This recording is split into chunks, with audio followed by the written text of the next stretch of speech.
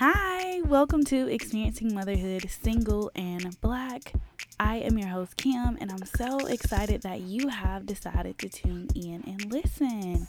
If this is your very first episode, welcome. If you are part of the community here, welcome back. I appreciate each and every one of you.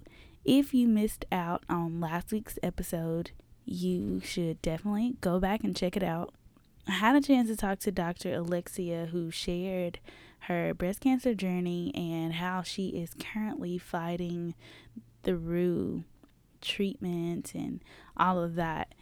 She even shared how she broke the news to her 7-year-old daughter. At the time, I believe she was 6. So that was just interesting to hear her break that all down for us and then talk to us about, knowing our family history and doing those self-examinations and getting mammograms. So, if you are interested to know what that was like for her or what it is like for her, then definitely check that out. This week, we are talking about open enrollment. Yes, it is that time of the year where you have to select your yearly benefits. So, whether you are a single mompreneur or you actually work for an employer, you can enroll in benefits. So typically this begins on November 1st and ends around December 15th.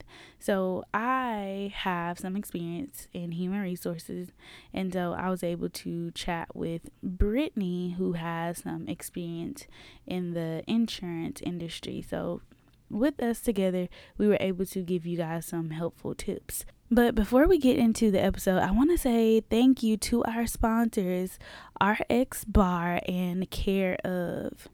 RX Bar is a whole food protein bar, and they are made with real whole ingredients such as egg whites, dates, and nuts. Perfect for your kids as well if you're one of those moms who don't want them to be eating a lot of sugar and crap. They have the ingredients listed on the back that you can actually understand. And they have been so generous to give us a 25% off discount with our first order of an exclusive pack of 6 adult bars and 4 kid bars, so the whole family is able to enjoy. You can order yours at rxbar.com/rxsb. I know you have been seeing these cute little vitamin packs on Instagram, and guess what? They are from Care of. It is a monthly subscription vitamin service that delivers completely personalized vitamin and supplement packs right to your door. That's right. They have an online quiz that asks you about your diet, health goals, and lifestyle choices, and it only takes 5 minutes to figure out what vitamins and supplements you specifically need. If you are worried about taking them, you can track your progress with the Care of app and earn rewards when you remember to take your vitamins. You can get your vitamins at takecareof.com. Now, let's get into today's episode. Hi, Brittany. Welcome to Experiencing Motherhood Single and Black. I am so excited to have you on today to talk about open enrollment for single moms. How are you doing? I am doing really good. Thanks for having me. I'm excited to be here talking to you as well. Awesome. Can you tell the listeners a little bit about yourself? Well, I'm a single mom of a lovely, beautiful girl. Her name is Bayla. Oh, I'm currently residing in Central Pennsylvania, where I work for one of the biggest healthcare insurance providers on the East Coast, Highmark United Concordia. I'm currently working on my master's of business administration, so I'm 2 classes away of becoming Brittany Cater Got You MBA. I'm really excited about that. But at the company, I started off as a customer care advocate, where I worked in the Affordable Health Care Act unit. So I know a lot about health insurance policies with that market. um, Currently, I've been promoted, so I'm now working in the provider relations department where I ensure we have enough providers on board to serve our consumers. So I love working in healthcare insurance. It's really great. That's awesome. So what I'm going to do right now is kind of break down some basic terms for the moms who may not understand what all of the healthcare jargon is. But before we get into that, I just want everybody to know that typically open enrollment begins on November 1st and it usually ends mid-December. Now, depending on your company, they will set the dates until when you can sign up, or when the last day is. So let's get into these terms. So premiums are basically the amount that is deducted from your check. If you have it through your job, then you know that it's payroll deducted. Right. That is correct. And then if you have individual insurance, you will pay this by the due date. And so you're going to speak a little bit about this later when you talk about the ACA and how all of that works. So as far as deductibles go, correct. This is the amount that you pay each year before your health insurance kicks in completely. Now, if you want to jump in, Brittany, just let me know as I'm going through the list if there's something that you want to add, okay? Sure. Yeah. So let's touch a little base about deductibles, because a lot of people working in customer service, when I would talk to people this was their first time getting health insurance, they were very confused about what a deductible was. A lot of people just thought, I have insurance, it's going to pay. That's not always the case. So they have no knowledge about how a deductible works. So this is very important because the deductible amount could vary depending on what type of policy you have. You could have an individual deductible, which applies to each individual that's on the policy, or a family deductible that is the amount for everyone on the policy. So example of that is, let's say single moms, it's just you and your daughter. And the individual deductible amount is $400 each. That $400 is for you and then for your child. Total together, the family deductible amount may be $800. And the total deductible amount is a combined of everyone on the policy.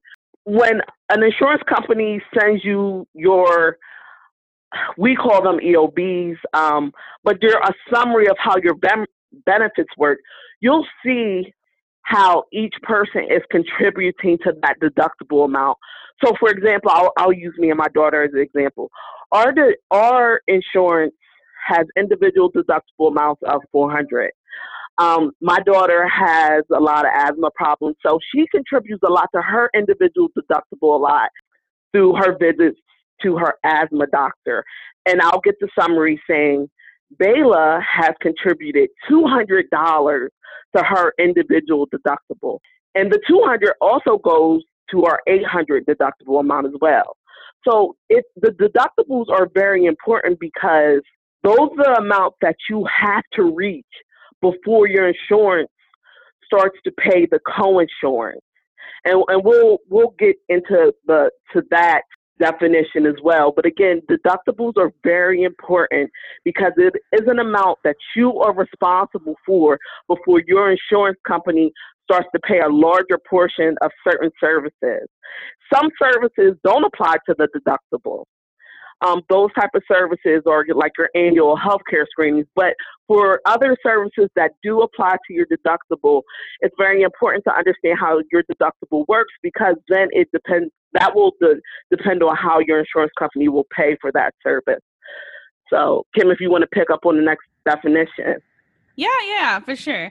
So next we're going to get into copayment. So this is basically the fixed amount that you are going to pay each time you get a particular type of service. And this may not count towards your deductible.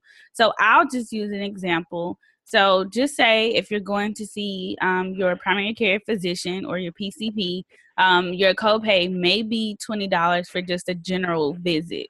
So $20 payment you will have to make before you leave that office. And sometimes they want to collect it up front. Right. And let me just touch on that. Again, sometimes they do want to collect it up front. Always talk to your PCP or your specialist whoever you're seeing.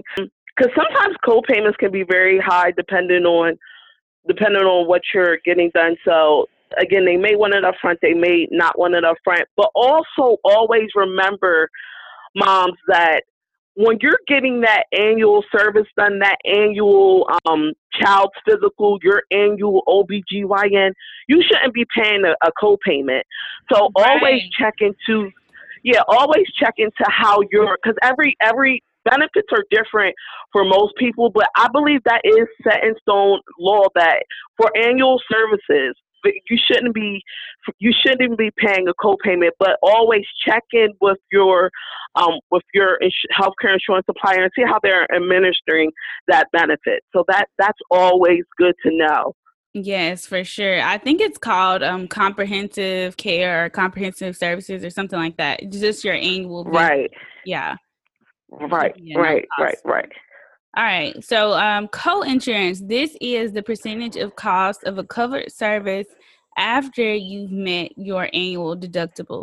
Brittany, do you want to give an example, or I can try to give one about co-insurance? Right. Now, co-insurance is the most exciting part about health insurance because this is when you have met your deductible and your insurance company starts to pay. I did mention that a little bit when I was explaining the deductible, so let me go back. So again, remember we were talking about that individual deductible and that family deductible amount. So let's say Bayla reaches her $400 deductible amount. Going back to that example I was giving, that $400 deductible amount of our insurance.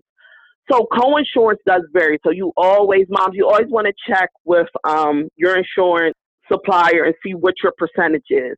So after you meet your deductible, your insurance company should start to pay a certain percentage, which is the co-insurance. It can vary from, I've seen some plans that are only paying 40%, that only pay 50%, 70%, 80%, 90%. Some I have yet to see some that pay 100, but it's really nice when you have insurance companies that are paying like 70 or 80%. So anywho, when that co-insurance kicks in, you are only responsible for the lesser percentage. So you meet your deductible. If you have a policy that states after you meet your individual or your family deductible, we pay 80%, then that means that you're only responsible for 20% of that service.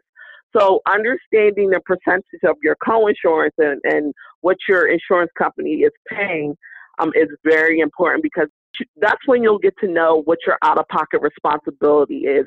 And typically it's less, but depending on what type of service you may be having done, it just knowing that helps you plan on how much you need to be saving for a certain service, if that makes sense. Yeah, definitely.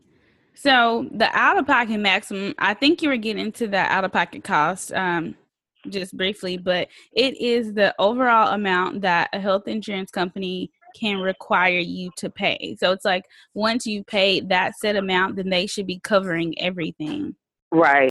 This is when your insurance company should be paying all eligible covered services at 100%. So let me back it up, and I'm going to just quickly summarize everything we talked about, Kim. So our moms could really understand the importance of reaching an out-of-pocket amount and how beautiful it is. Okay, So sure. again, you have your deductible. Let's say your deductible amount is $500. You met your deductible. Your insurance starts to pay the co-insurance. Let's say your co-insurance is 80%. So you reach that deductible. That's when your health insurance company starts to pay the co-insurance amount of 80%. You're only paying 20%. But let's say your out-of-pocket amount is $1,000. Remember, your deductible amount also goes into your out-of-pocket amount. So even though your insurance company is paying that 80% co-insurance, the 20% co-insurance that you're still paying is going into the out-of-pocket amount. So once you reach the out-of-pocket amount, you met your deductible, your insurance starts to pay, you're only paying 20% now. That 20% is going into the out-of-pocket amount.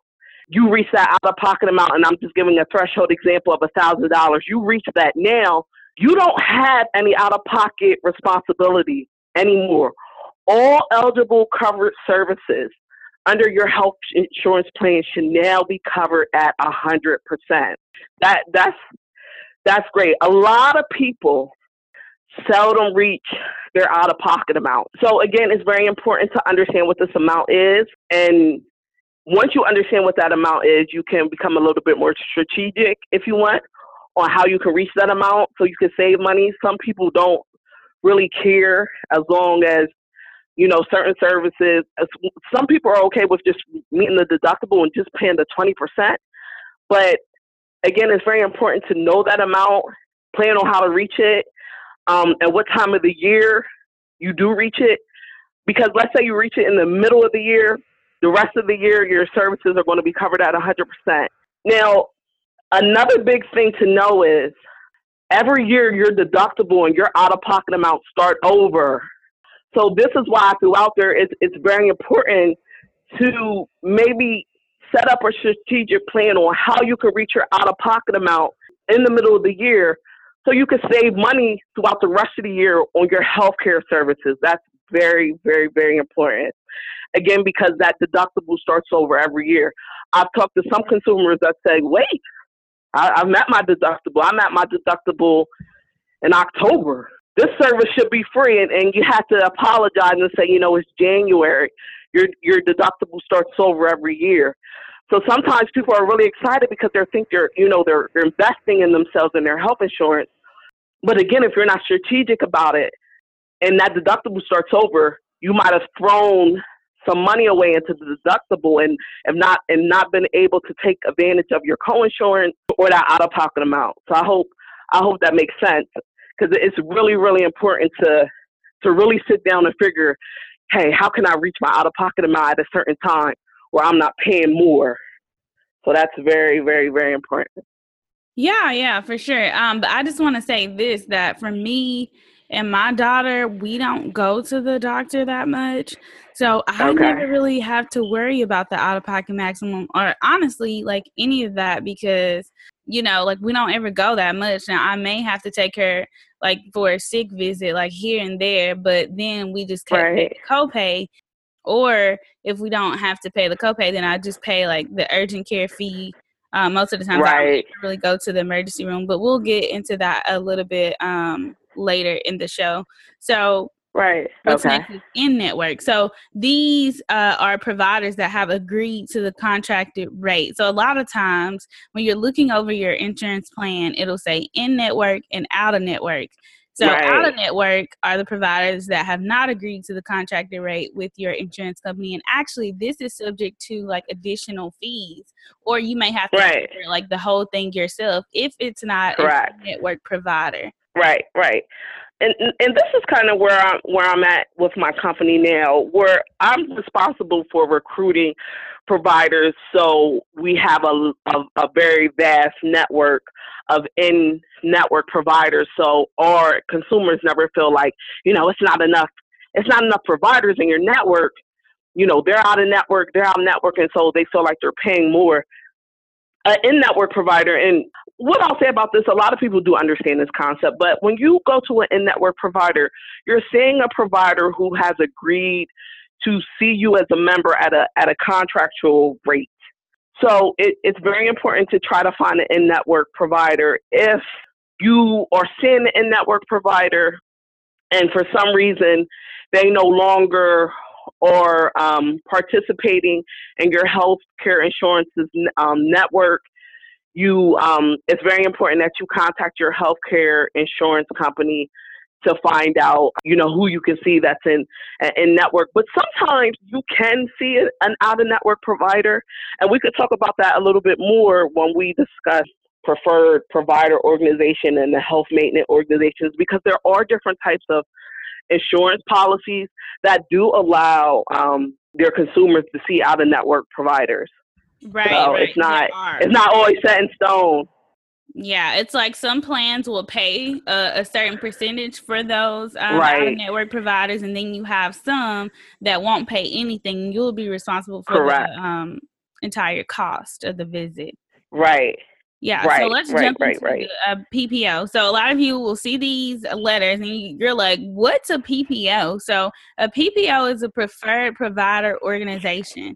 It's basically a health plan that contracts with medical providers such as hospitals and networks to create a network of participating providers. So this is what you were just talking about, how you were working with the company to kind of get this network of providers together. So with the PPO, you typically pay less to use the providers in that network, and you don't have to have Right. referrals. And so you have another type of organization that's called HMO. So this is a health maintenance organization, and in this one, you can only see providers in that network, and there are usually more restrictions for coverage. So, for example, you can only go a certain amount of times. You can only do like specific tests or treatments, and you may have to select a PCP or a primary care physician, and they usually have to refer you.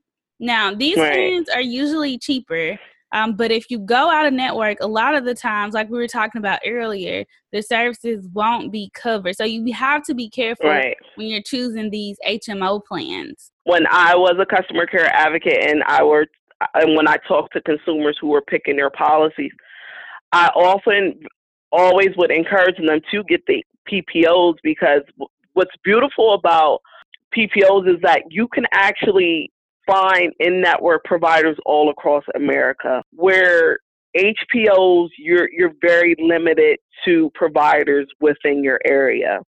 That's that's one of the big differences when it comes to a PPO versus a HMO.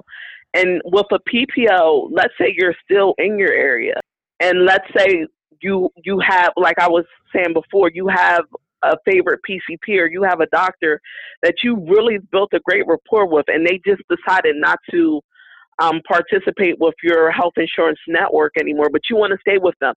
You can continue to see them, although they're out of network, but then you will be seeing them, but it would be at a higher rate. When you have a PPO and you're seeing an out of network provider, you still have out of network benefits, but it's just that your deductible is a little bit higher. So Mm-hmm. remember that individual $400 deductible that I was always giving as the example in the beginning of our conversation. That's an example of a individual in network deductible. But let's say, I want to see an out of network provider. The example of an out of network individual deductible amount may be, I'll give an example of 1200, well, 1300 will be the individual deductible amount. The coinsurance amount may be a little lower. So instead of seeing that in network coinsurance amount of 80%, if you have a PPO and you want to go see out of network provider, the co-insurance amount may only be 40 or 30%. And then the out of pocket amount is going to be very, very high. It may be 5,000 individual family. It could be 10. Again, that out of network amount can be very high, but again, when you have a PPO, it's not like you can't see an out of network provider, but your out of network benefits are designed kind of to discourage you from seeing an out of network provider because your health insurance pays less. It's not that you don't have coverage, you just don't have as much and you pay more. But if you have a preference with a certain provider and they're out of network, but you have a PPO, you'll have some coverage. It just won't be as much.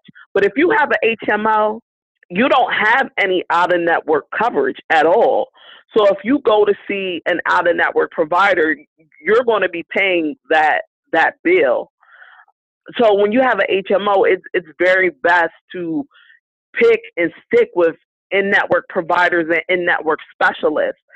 Because again, with an HMO, you really don't have that flexibility like a PPO to see out of network providers. To be honest with you, when you have a PPO, Kim, you can literally go anywhere in the world Yeah, you and find an literally can. in network provider. And I guess that's what that suitcase is representing.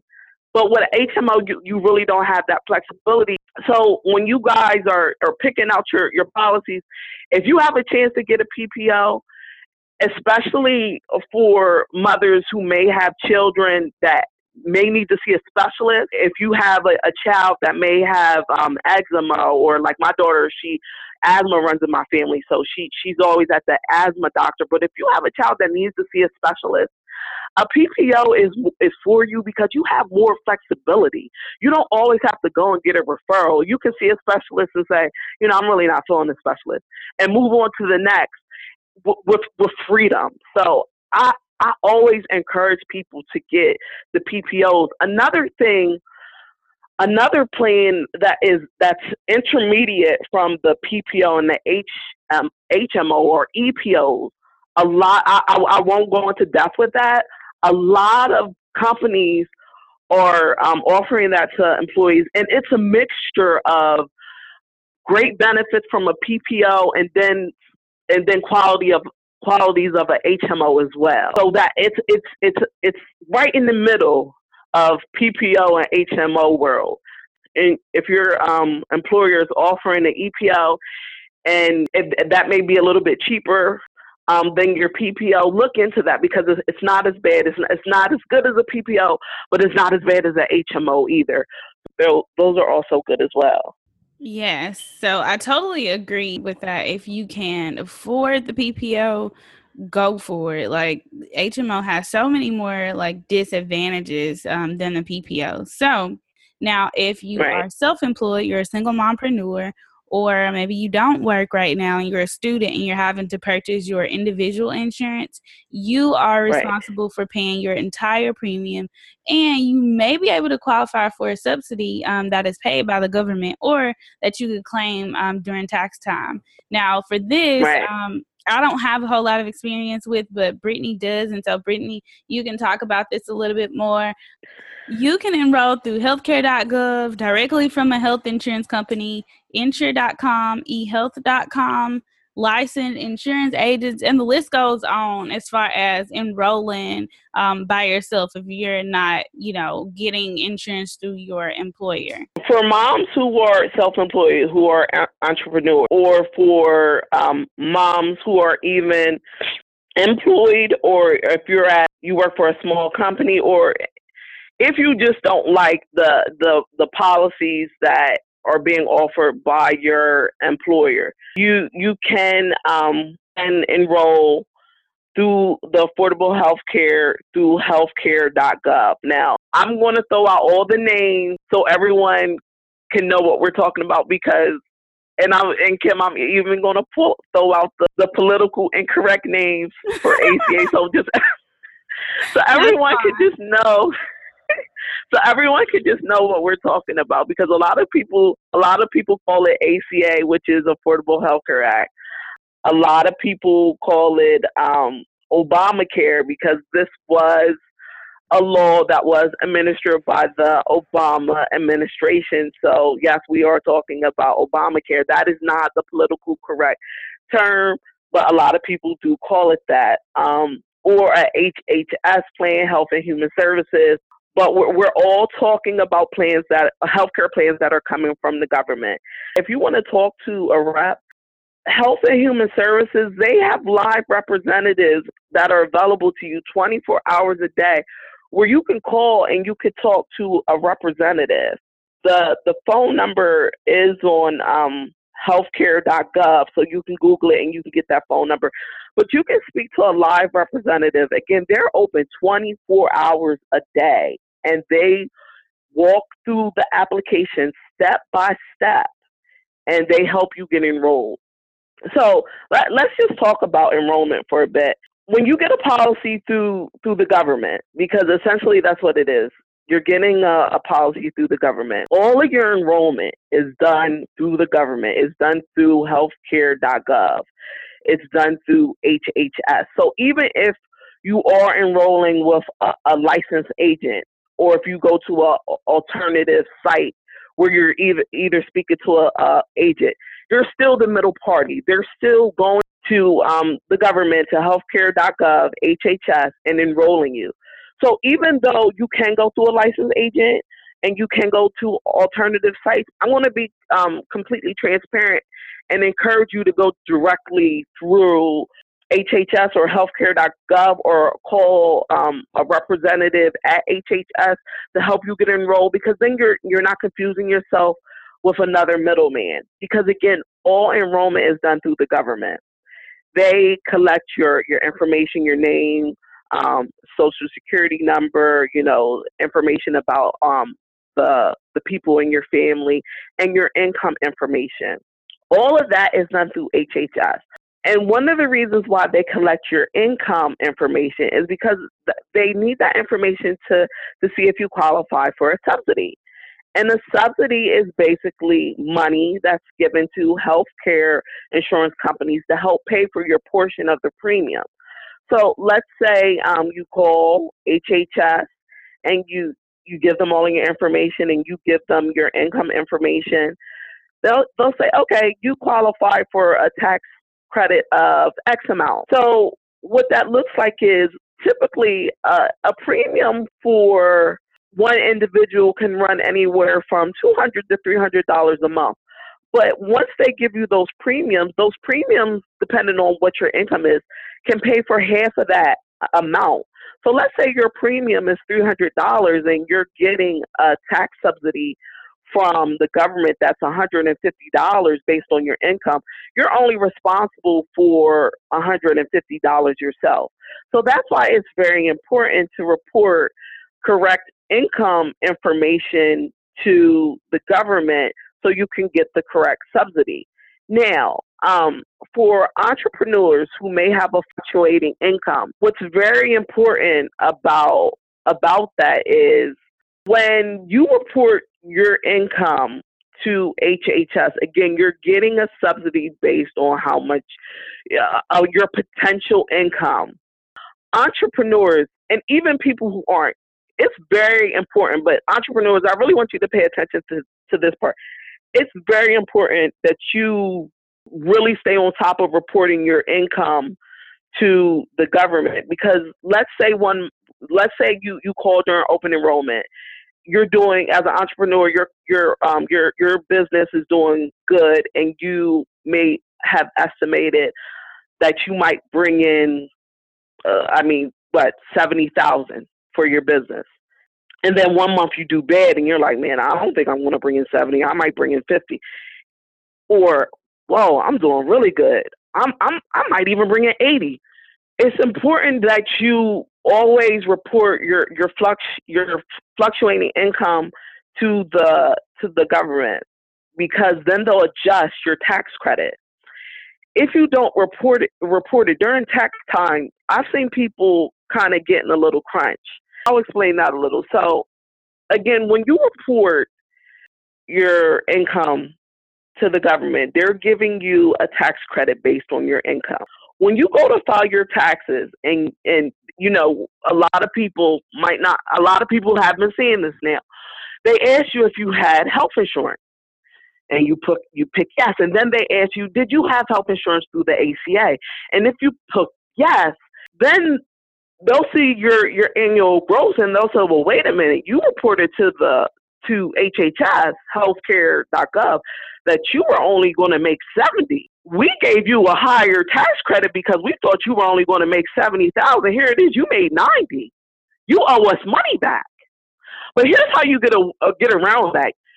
Let's say entrepreneurs, you call the marketplace and you say, I might only make 50 this year. Okay, you get a tax credit of X amount, but they give you that option. Do you want to take all of that tax credit, or do you want to take some of it, or do you want to take none of it? It's two ways that you can get around this. What I tell people, especially entrepreneurs, sometimes it's best to not take the tax credit. Just during tax time, you don't end up owing any money. That's one way out of it. You can say, no, I don't want the tax credit. I know by law I need health insurance, so I'm going to get my health insurance. You guys don't have to help me pay for my premium. I'll pay for it, and I'll just collect the money at the end of the year. So talk to a tax professional about how that works when you don't take the subsidy. Or you can take half of it. Still a risk, but you're still in the safe boat. Or you can overestimate your income. That way, you're still not getting you're still getting a tax credit, but you still might not get the amount of a tax credit that you should have got. As my role as a customer care advocate, assisting members who had policies through the ACA, especially those who are entrepreneurs, I always heard the horror stories of. I'll give you a personal story. I was talking to a guy. He was a plumber. God bless his soul. He retired, but he still wanted some additional income. He became a plumber, and he said, I reported that, I was only going to make 60 because I was only doing plumbing part time, but I did really good. I did really good. And I ended up owing them $5,000 because I didn't know to report my fluctuating income. Because again, the Affordable Health Care Act, this is something that's very new. And I have to be honest, Kim, when I say that the project management for it was a little shaky. A lot of consumers didn't know what all they needed to report to the government to keep their insurance, to keep their tax credit going throughout the year, and just to keep things in harmony with getting insurance from the marketplace or HHS. But so this plumber ended up owing the government $5,000 because he thought he only was going to make 50. He ended up doing really good that year and made more. And they gave him a bigger tax credit because he reported a lower income. He ended up paying out more, and that was a really bad experience for him because even though he made more, he didn't think, well, I have health insurance now, and I have my company. He wasn't thinking, well, I still may have to pay out of pocket for getting help from the government, but potentially mothers who are entrepreneurs, this is very important because you might end up in this boat if you do not stay on top of reporting your income that fluctuates. But if you don't have time for that, again, don't take the tax credit. I'm going to emphasize that. Don't take it. Yeah, and like I was saying earlier, instead of just claiming that credit now, you can definitely do it during tax time and save as well. Right. Now, I really don't. I would emphasize it. Talk if you want to claim that credit. Talk to a tax professional before you enroll and say, how will that work if I don't take the tax credit? How will I see that money back? I haven't heard horror stories about consumers not seeing their money back during tax time, but I haven't heard any stories, to be honest with you. Yeah, I haven't talk about that either, but like you said, definitely consult a tax professional, or if you have a CPA business, they should be able to kind of educate you on that. Right. But I can definitely tell people on ways to avoid owing. When you're first enrolling in your benefits, the first thing that comes up is your medical plan. So people always want to know, how do I decide which plan is the best? All right, y'all. So I have a quick word from our sponsors. Care Of is a monthly subscription vitamin service that delivers completely personalized vitamin and supplement packs right to your door. They have an actual online quiz that asks you about your diet, health goals, and lifestyle choices. And it's super quick. They say it only takes 5 minutes, but I probably got done before that, and I actually had to call my grandma to ask her about some family history. Like, I think one of the questions was about heart health, bone health, if like your family has had any issues, and that sort of thing. So that was super cool. I was like, wow. And then at the end, they give you your recommended list of vitamins that you need, and you can click on each one to find out what it actually does. So what are the functions, and if you think you actually need to order that one. If you don't, you can simply remove that from your pack and you can go on to review the next one. And then at the end, once you're done reviewing all of your recommendations, you can simply check out, or you can add more vitamins that you think you need. I mean, it gets specific as if energy is an issue for you, there is a vitamin for energy. Like, I believe it was a B12 complex. So, yeah, y'all, definitely check it out. Care of puts honesty first, and they provide all of the research that supports each of their recommendations. And they have this cool app where you can track your progress and earn rewards when you remember to take your vitamins. You can cancel the subscription box at any time. And if you're a vegan or a vegetarian, don't worry, they have supplement options for you as well. You can get your vitamins at takecareof.com. RX Bar is a whole food protein. So that means that their bars are made with real whole ingredients.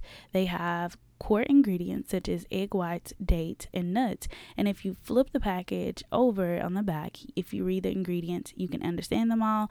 And they're simple. You actually know what's in the bars, okay? So, you know, most of us, we're looking for real whole food ingredients. And RX Bar wanted to build things the right way. They have adult bars that come in 14 delicious flavors, such as peanut butter chocolate, chocolate sea salt, blueberry, and more.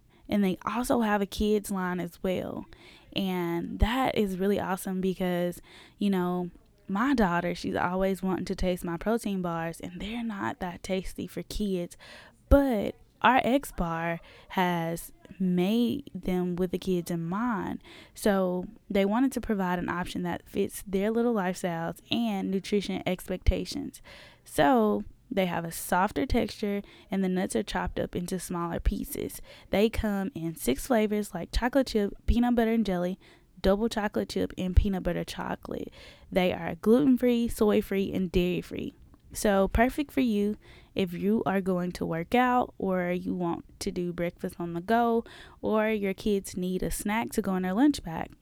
And it gets even sweeter. RX Bar is offering my listeners an exclusive pack of 6 adult bars and 4 kid bars, so the whole family is able to enjoy at 25% off. You can visit rxbar.com/RXSB. So, Right. Brittany, from my standpoint, you know, I have my insurance through my company that I work for. I look at the plans.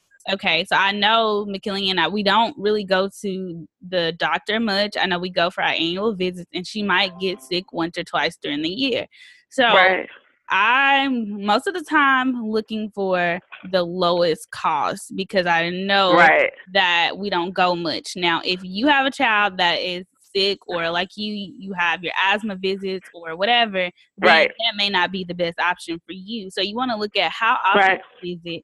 What did last year look like in terms of like the cost of the plan that you had? Did you go to the doctor a lot? Were you not there a lot? Like, how does that look for you? Right.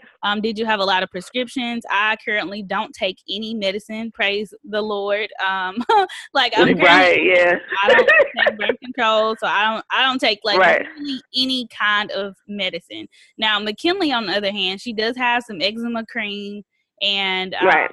she has like a nasal spray that was prescribed because she has allergies. But other than that, like that's all we have as far as prescription. So that lowest plan still works for me. And then I'm able Right. to use my flexible spending account for like the extra stuff. And we'll get into that in a little bit.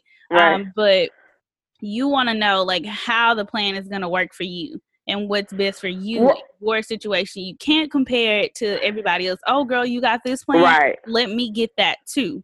You know what I'm saying? And so you also want to look at like, are you going to be having surgery this year? And if that is the case, you want to look at the options for that. You want to compare the plans and see what plan has the best option for that. Also looking at the networks, is the doctor that you currently see, are they in the network? And if you're going for a PPO plan, then it may not matter. But if you're going for an HMO plan, then that may be something you want to consider. And so I've already talked about comparing the cost. So you want to do that as well. And then looking at the deductibles, out-of-pocket costs, and all of those terms that we went over earlier.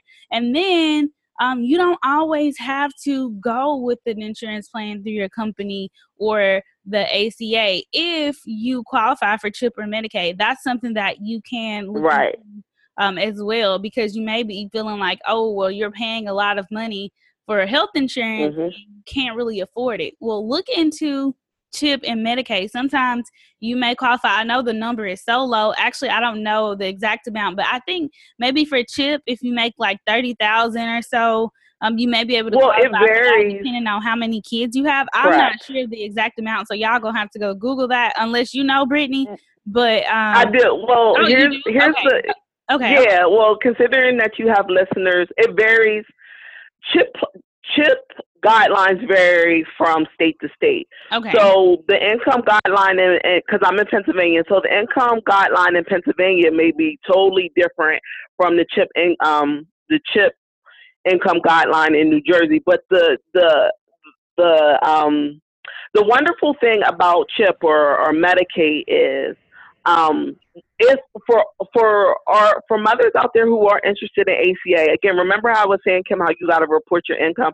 So and sometimes that's why it's best to call to Google healthcare.gov and get that number and call a live representative on the phone, because you could be putting your income in and they'll be able to say, you don't qualify.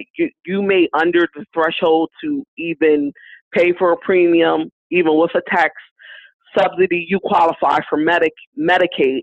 And the great thing about it is they automatically kick your application to Medicaid, which is awesome because you don't calling Medicaid can be a little testy. It can be a little rumptious. And then you also can apply through your I know in Pennsylvania you can go through the Department of Welfare and you can apply that way. But if you don't want to go that way, if you don't want to apply through the Department of Welfare for Medicaid or for CHIP, again, you can call HHS, and once they get your income information, if they see you fall below a certain income threshold, they'll automatically kick your application to Medicaid, and then it gets started that way. Medicaid, you really don't have to worry about high deductibles. You don't have to worry about the out-of-pocket amounts. The way that those plans are designed are really great, and those plans are designed to help people that don't have a lot of money to pay for out-of-pocket expenses when it comes to medical services. And they still, a lot of those plans are HMO, but they still are quality. So for mothers out there who still may be making a good amount of money, but you might have more than one child, maybe 3 or 4 kids, you might actually still want to look into a Medicaid plan, because again, they're still quality plans and they're very cost effective, and it really will help you get ahead. Another point that you were talking about, if you don't want to deal with a policy through your employer or through the HHS, you can go directly to the health insurance and you can get a direct pay plan. It's the same type of policy that they're the same type of policies that the Affordable Health Care Act plans offer through health insurance companies and your employer might offer, except you get to pick your plan and you are paying the total premium amount. Sometimes employer plans are designed a little bit different because, Kim, I know you have an HR background. You understand that sometimes employers design plans a little bit different for their employers. And sometimes people don't like those plans, so they just go directly through the health insurance, pick their policies themselves. Now, just to touch a little base on picking a plan, Kim, you made a lot of good points on what people should be thinking about, what mothers should be thinking about when they go to pick a plan. And if you're a mom and you're just going for your annuals, like your daughter, your son just has to go for the annual checkup to get into school, or your daughter, your son, it's flu season, they got a little cough, or it's something going around in daycare, they picked up a virus. You're just seeing a doctor here and there. I've seen a lot of people go for the high deductible policy, because even though they don't go to the doctor a lot, and so they're thinking they don't want to pay a lot, or they don't want a lot taken out of their check. they pick the high deductible policies because those policies really do not cost a lot at all. I mean, you may be paying at my job. A lot of people who pick those policies, they may be paying $60 a pay. Oh, wow. That's like Um, super cheap. yeah, yeah. But again, that's for a health insurance company. But they also give us like credits, like We health get credit credits, too. where We get they. credit too. Okay, good, Yeah. good. And I forgot to So mention that. So some people probably are wondering, like, what are we talking about when you talk about credit? So yeah, so let's touch on that. Let's touch on that. So for yeah. moms out there that so for moms out there that might be working for like a hospital or a healthcare insurance company or any type of company that basically the targeted market is the target market is around health or wellness. Sometimes your employer will give pay towards your health insurance. I'm sorry, yeah, your health insurance premium policy if you're a non-smoker. So if you don't smoke and you report that to them, they're like, you don't have any, you're not a health risk to us. Let us help Mm-hmm. us pay for your premium, and they'll give you what $40 or $50 towards your premium, Yeah. or I think we get like 50. Yeah. yeah, or let's say at my job, I'll use my job as an example. So if you don't smoke, they'll give you a health credit where they'll put like $50. The employer will put $50 towards your premium, so that discounts it. But then they also make us go and get blood work, and if Oh, you have, they also set them up with like what are they called, health and wellness counselors to help them get on this right track to yeah. get healthy.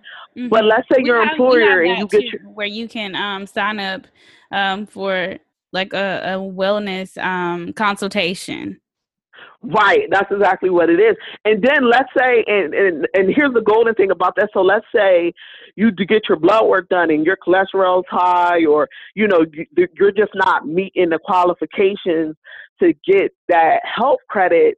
They'll say, okay, that's fine. We still value the employer. We still want to help you out. Just meet with a health and wellness coach, do 4 sessions, and as long as you complete those 4 sessions, you'll still get your health credit. So, mom, look into the health credits. If you work for a company that their market, or what the organization is about is health and wellness, if they offer those type of credits, do take advantage of that, because you can go from paying a $200 premium to as low as 150. 120. So what that's like, Yeah, yeah, 120. that's like six.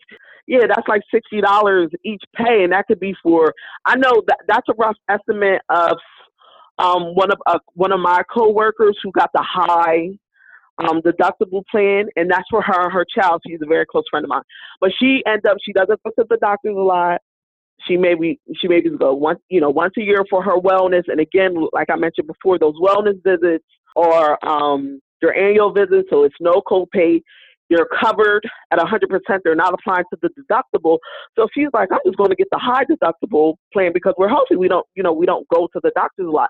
So again, you have to think about your lifestyle.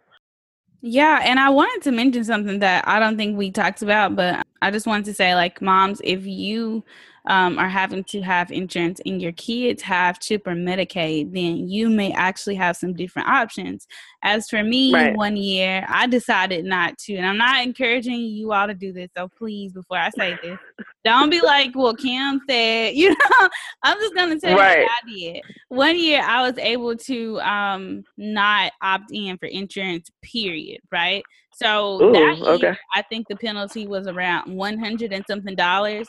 I think I had already seen my physician or OB before my annual visit, and so I was like taking on this like contract job. I think it was the year I actually moved to Houston because I was leaving my job and I was going to move here and find another job. So I went ahead and got all my, medical visits and, I did know whatever I needed before I left my job because I knew I wasn't going to have insurance. And so if Mhm. you get it like part of the year, it's okay. But then I ended up working a contract job and they did not provide insurance. Right. So what happened was that whole year that I worked for them, I was not able to get insurance, and my daughter qualified for it was either Medicaid or CHIP.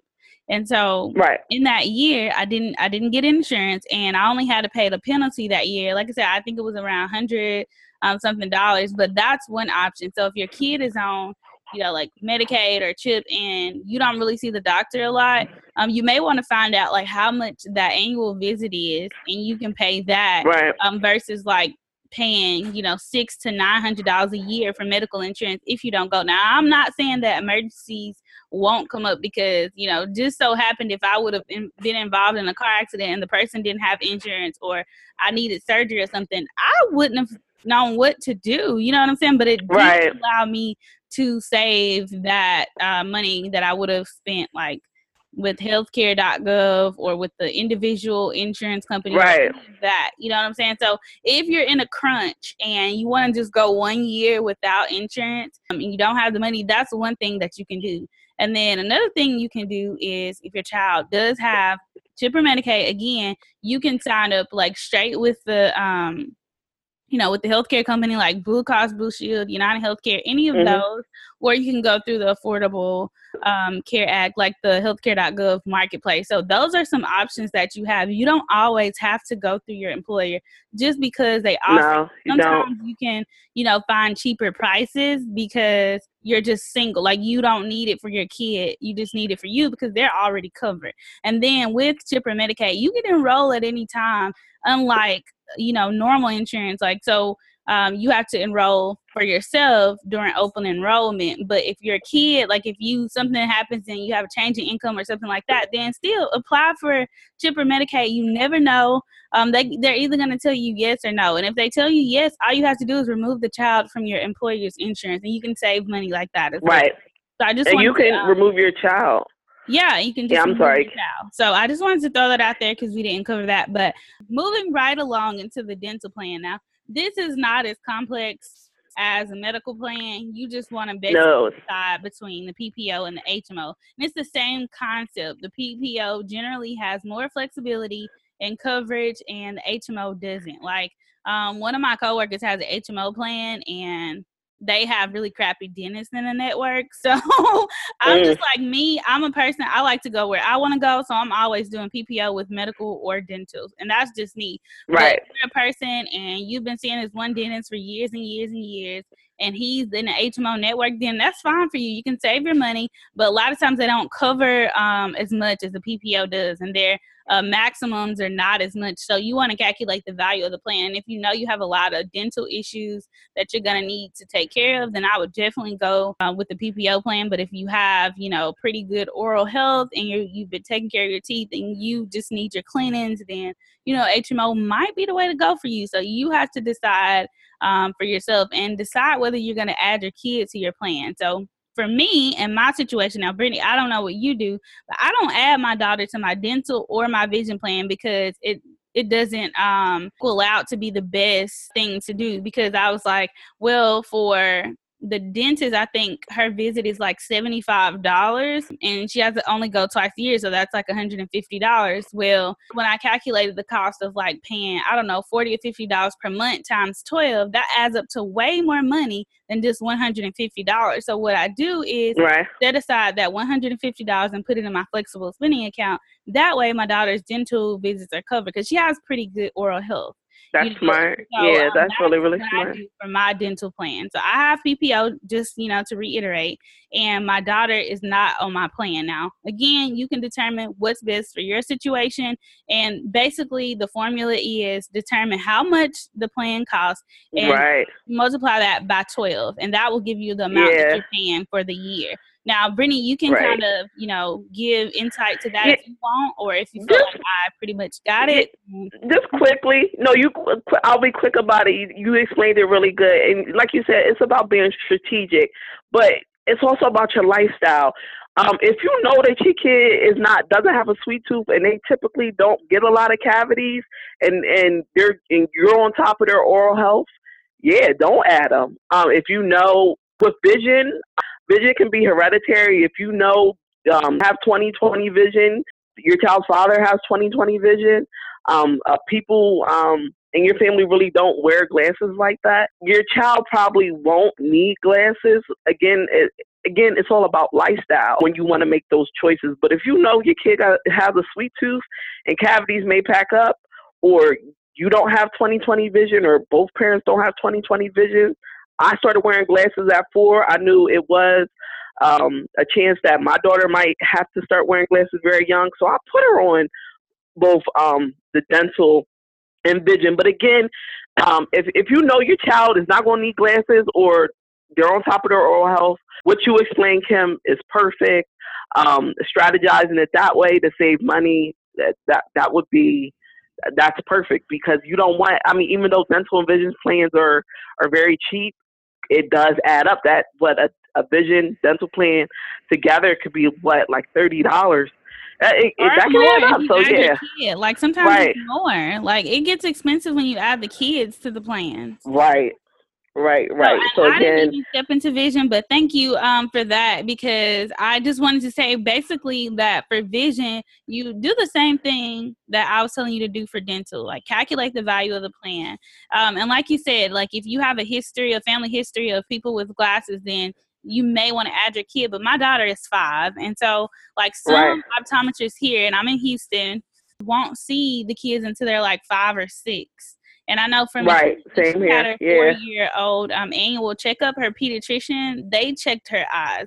So they did the exam for her. That's nice. That's nice. This year she's 5 and she got it done at school. So just figure out what works best for you and your situation. And like you said, your lifestyle. So you can always like save money, but then if you want to get them again, to have an eye appointment, you can also set aside that money as well for your flexible spending account if it works out to be cheaper. Right. And then if you don't want to put your child on the dental or vision plan, and you just so happen to be paying for those cleanings, and they just so happen to have a cavity, and you can't add them to your dental parents, or moms, it's a lot of dental clinics out there where you pay like a small slide-in fee, and they will fill cavities where you can just pay out of pocket. It's not that much.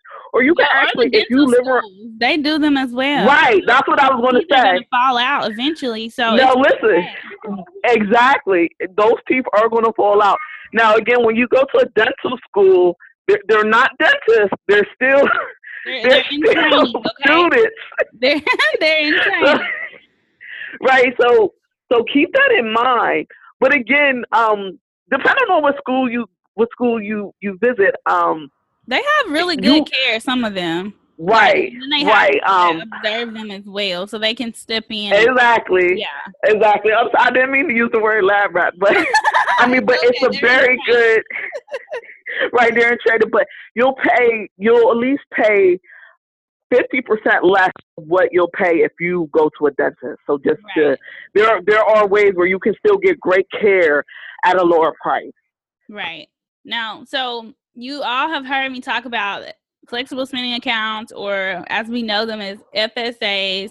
And I just wanted to touch on that very briefly. I'm not the FSA expert, but Brittany, you may know a little bit about this more than I do. But just for starters, an FSA is an account that you're able to contribute through your payroll deduction that allows you to have money for your medical, dental, and vision expenses. And if you Google flexible spending account list or whatever, it will have like a huge document that contains all the things that you are eligible to pay for with your flexible spending account card. Now, for me, I just use it for co-pays at the doctor. If I have any dental issues that I need to take care of, I use for that, or like eyeglasses or contacts, because I wear them. My daughter doesn't. And so that's what I use my flexible spending account for. And like I said, like those rainy days when my daughter might get sick, I know that it's $75 for an urgent care fee. So I set aside $150 for that, and then like $150 for her dental visits, and then however much I want to spend on glasses that year, I'll set aside that in my flexible spending account. Now, my company has what you call a rollover. Some companies don't, but you want to check that out. Because if you don't have a rollover and you set aside $1,000 and you only use $300, then you've lost $700, or you've lost a whole $1,000 if you never used it. You know what I'm saying? Right. So you really want to be careful when you're, setting aside those amounts for the flexible spending account. But it is so helpful as a single mom because you may not always have, that extra money laying around. You might have an emergency fund, but you might not want to touch it for those kind of expenses. You know what I'm saying? Correct.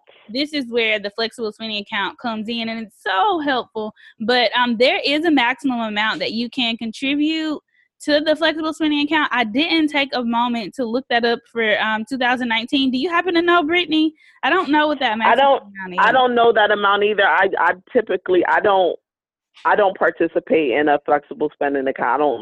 I just Okay. never like. Yeah, I've never been a big fan, but for me, I don't know. It's just so helpful for me. So I've always have one. So it just works. Yeah, for your individual lifestyle, your situation. So I like I said, I like it for me, but you just decide what works for you, and it is fully funded up front. So if you say that you want to set out $1,000 for the year, and you set aside that $1,000, that is funded to you up front. So you already have that in your account, and you can use your flexible spending account debit card to pay for those transactions. Right. And, it gives you some tax savings, but you'll have to do a little bit more research on that because I'm not too familiar with the tax savings, so I can't really speak to that. And I do also know that if you leave the job, they don't require you to pay that back. So as of 2018, now I don't know what the laws are going to be for 2019, but so far, because I left my job back in May or June, and I had a flexible spending account. And they did not make me pay back the money that I had already spent. So I can tell you what. And then I had one lady who was giving a presentation on FSAs, and she actually had LASIK done before she left the job, and they required her to pay it back.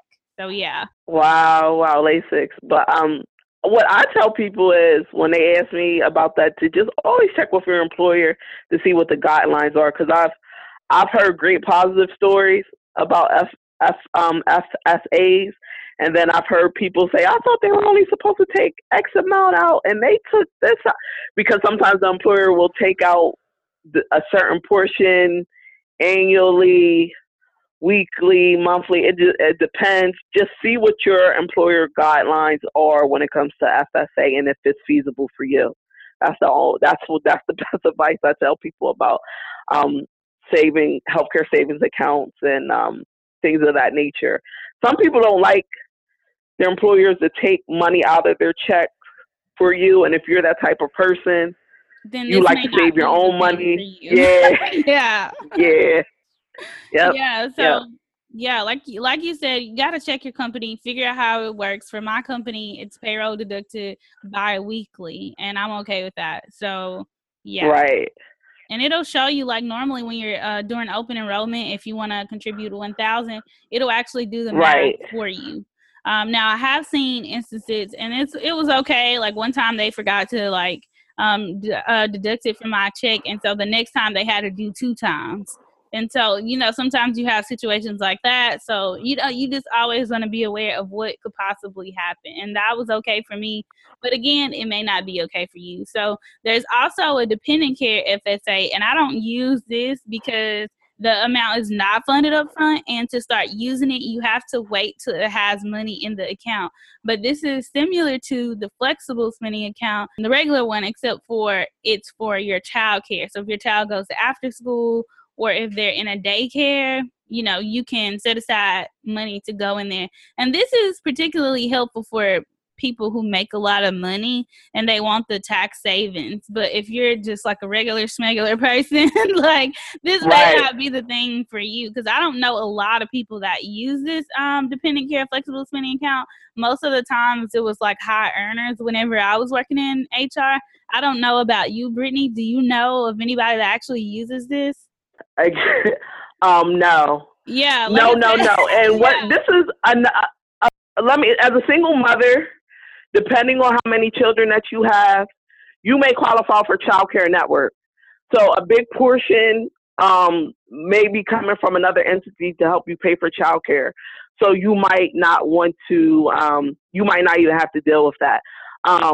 Again, if you're one of those people that don't like your employer taking money out of your check to help you save for certain expenses like childcare and healthcare, that may not be for you. But they offer it at my job, but I've just always said no.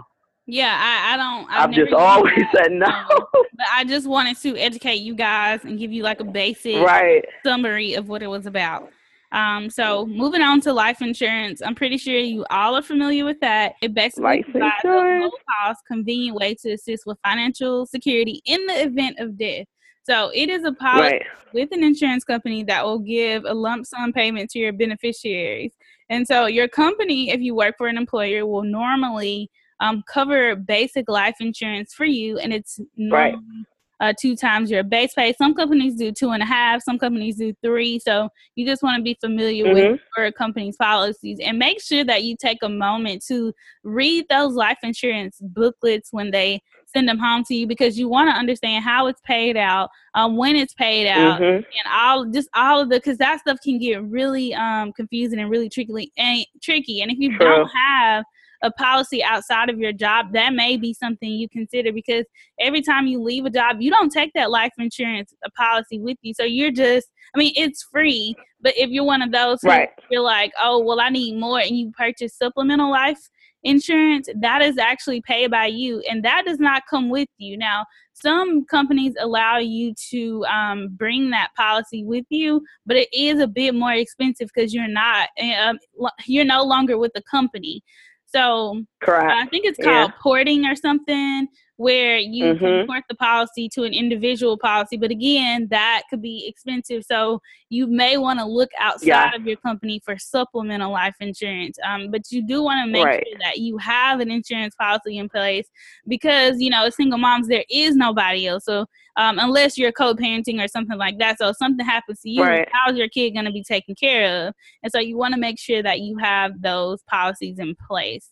And just to piggyback off what you're saying, when you're looking at your life insurance policies, you want to educate yourself on whether your employer is offering you term life insurance or whole life insurance. Yeah, again, definitely.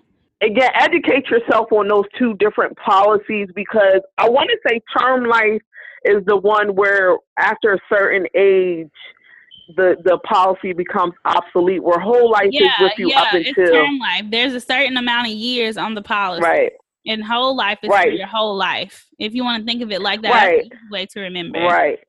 And then remember what you just said about when you transition. Let's say you're leaving your employer and you want to start to pay. You want to keep that life insurance policy that your employer offered you, but you're leaving and you want to pay for it yourself, or you even retire and you want to pay for it yourself. I want to say the reason why it does become a little bit expensive is because it may go from a transition from term to whole. So if that is the case, ladies, you might want to do that, because you actually, once you transition, you might be paying a rate.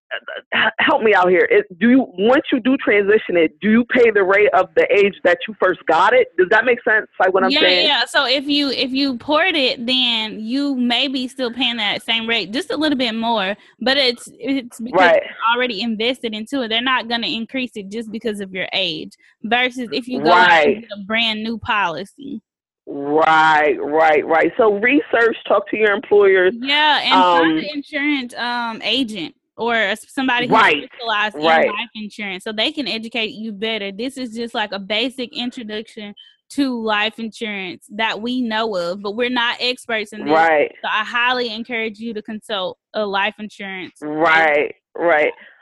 But if you know who your employer has contracted through your life insurance, call them and say, hey, I'm thinking, just throw a scenario out. Hey, I might leave my job next year and go to another company, but I want to take this policy with me. How much would I pay? What are the details with that? Just educate yourself. Reach out to them and educate yourself, because they may want to keep you as an individual consumer, even though you're leaving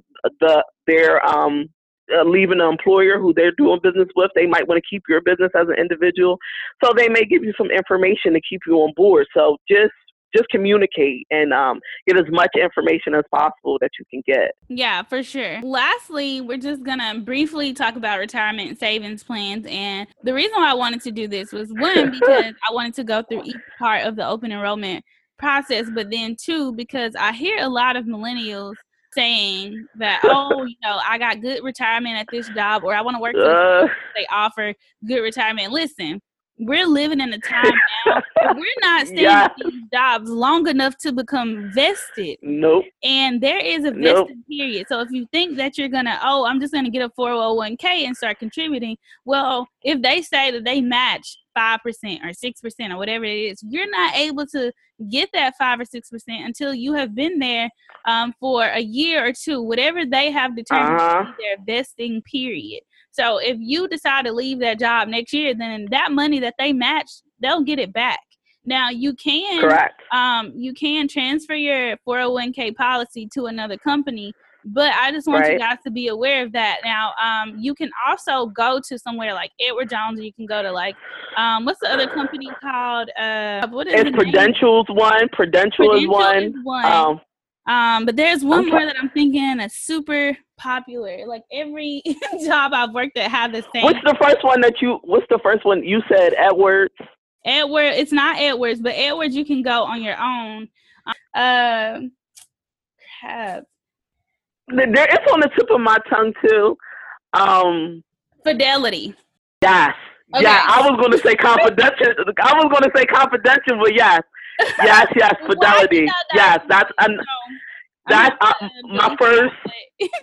But yeah, so if you're investing in like a 401k at your job, you can also consider calling and talking to a financial advisor at Fidelity, and you can let them know like, hey, I'm about to start a new job, but I don't plan to be there over 2 years. Do you recommend that I just get individual, 401k, and I just start here with you guys, and not really worrying about the matching?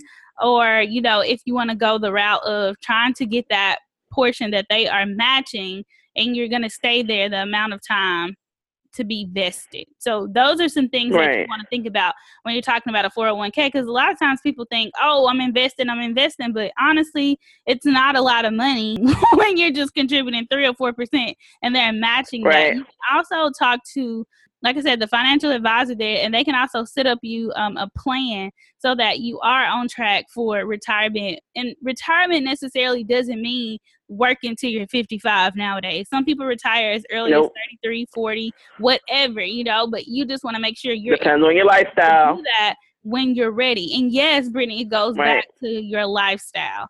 Okay, so I just recommend, overall, that you just consult a financial advisor, because there's a lot of education that you need to do as far as reading and teaching yourself. Because when you enroll in these 401ks, you have all of these target funds, you have all of these plans that you can choose from, and most of the time nobody knows. They just enroll. And so what happens is people pick the dates for you. They pick the target funds. Sometimes they'll ask you if you want to be like a moderate investor, risky, or safe, or any of that stuff. If that all sounds foreign to you, then you definitely need to contact a company and talk to an advisor. Okay, so 403bs, they're basically similar to 401ks, but they are for nonprofit companies. So I work for a nonprofit hospital, and so we have a 403b. In the past, I've had a 401k. So, it's just depending, again, on your lifestyle. And if you want to go that route, now I can continue to contribute to my 401k because I have that outside of my employer. And honestly, I don't know if I'm going to be with my current employer for 3 years. I think that's their vesting period. And so I don't know that I'm going to be there that long. So I didn't want to contribute to their 401 plan. Now, could I be leaving money on the table? Yes, I could. But again, it's because I don't know. Now if I knew that, okay, I'm going to try to stay here for 3 years and I'm going to want whatever they're matching, then yes, I would be contributing to that. But since I don't know, it's like I'm not going to put my money into this and I don't know about, I don't know about it. But anyways, there's also pension plans, and they guarantee a certain amount of money each month during retirement. Now, these are less popular and they're better designed if you are staying at a company for a long period of time. So these worked out really well back in the day. But again, we're living in, in an age where people are no longer staying at jobs 10 and 20, 30 years. You know what I mean? Now, you do have a few that still do that, but we've learned better now. And so we're not staying at the companies that long, because what happened is you get to a certain point where you can't grow anymore or you can't move. And so this just all goes back to your lifestyle, when you want to retire, how long you're going to be at companies. So these are things that you have to consider. And one last thing I want to say is that there are life events. And so you'll probably read about this in your open enrollment booklet.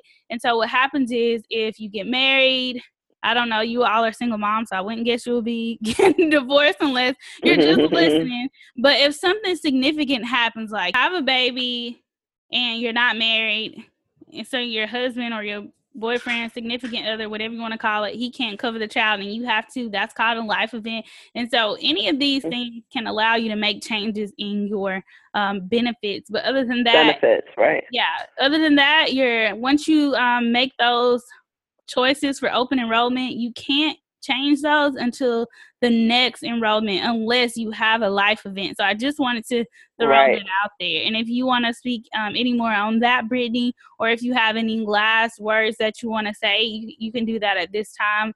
And if you want people to follow you, let them know where they can do that as well. Okay. Yeah. Just piggybacking off of what you said, that's the same for ACA. ACA has a special open enrollment period, and once you miss that period, I think it starts, November 1st to December 15th. Again, just check www.healthcare.gov to confirm those dates. But and that's for a start date of January 1st, 2019. But after that cutoff date of December 15th, you cannot enroll unless you qualify for a special enrollment period. So please, please, please, if you do plan on to enroll on ACA, just be mindful of those time frames. Or if you need to make any changes, you have to qualify for a special enrollment. If you lose coverage because you couldn't pay up a premium or something like that, the only way you can re-enroll is if you qualify for a special enrollment. So again, please be very, very mindful. If you guys are on Instagram and you are an entrepreneur and you do want to follow me, you can follow me at Miss_B.Cater. If you're a business major, you're an entrepreneur. A business major. If you're pursuing your MBA, or you have a career in health management. Again, if you're an entrepreneur, please just give me a follow. I just like to keep that type of energy around me.